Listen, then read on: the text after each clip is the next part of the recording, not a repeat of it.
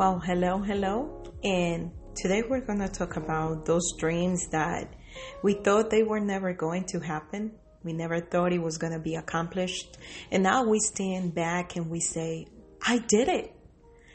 What is that dream that you have that you still see that is impossible to accomplish? What are those things that you need to do to make it happen? What would it take to overcome it?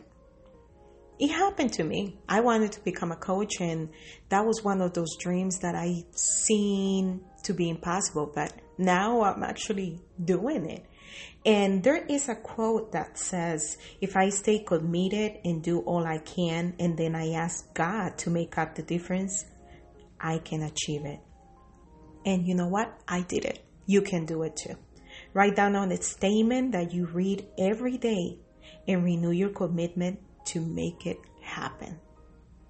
Make it happen. You can do it. It's not impossible.